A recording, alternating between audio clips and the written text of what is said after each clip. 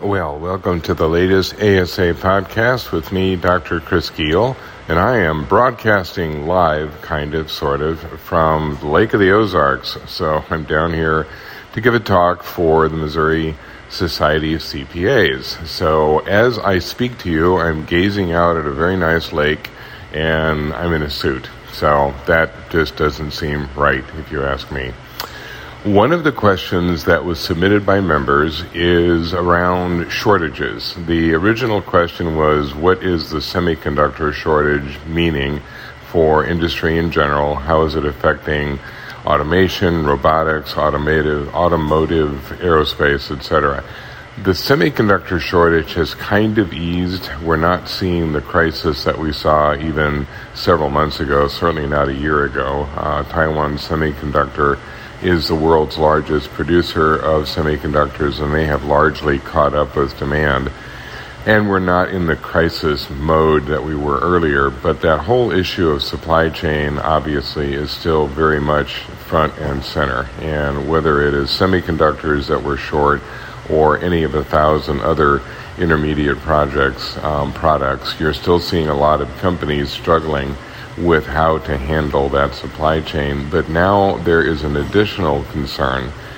Companies that were reacting to the supply chain crisis by ordering more than they normally order are now stuck with inventory they can't get rid of. And we've discovered that something like 65 to 70% of businesses are now reporting that they're overstocked.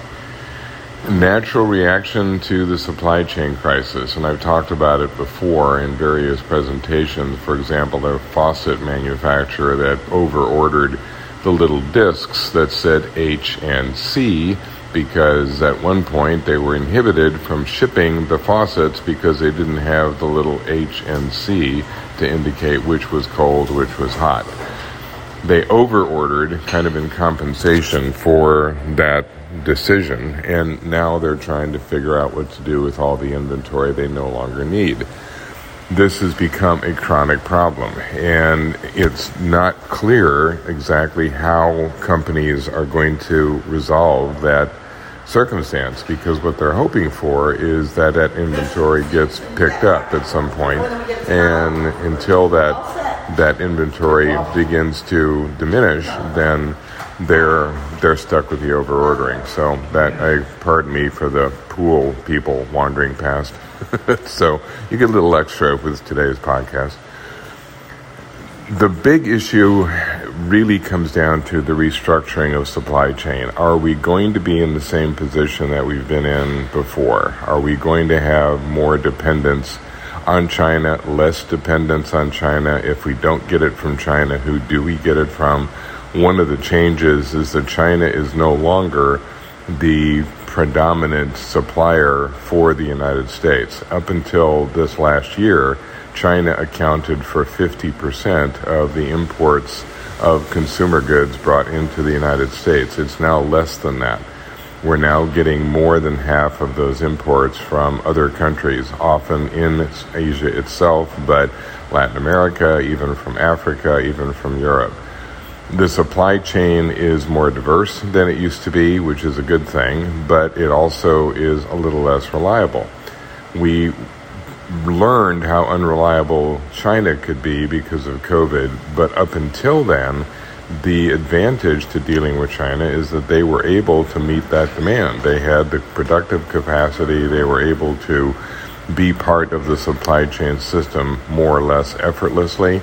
Now that they're not as reliable and we're looking at other countries, well, now we're facing all those other concerns which we didn't have to deal with China. Infrastructure plays a big role.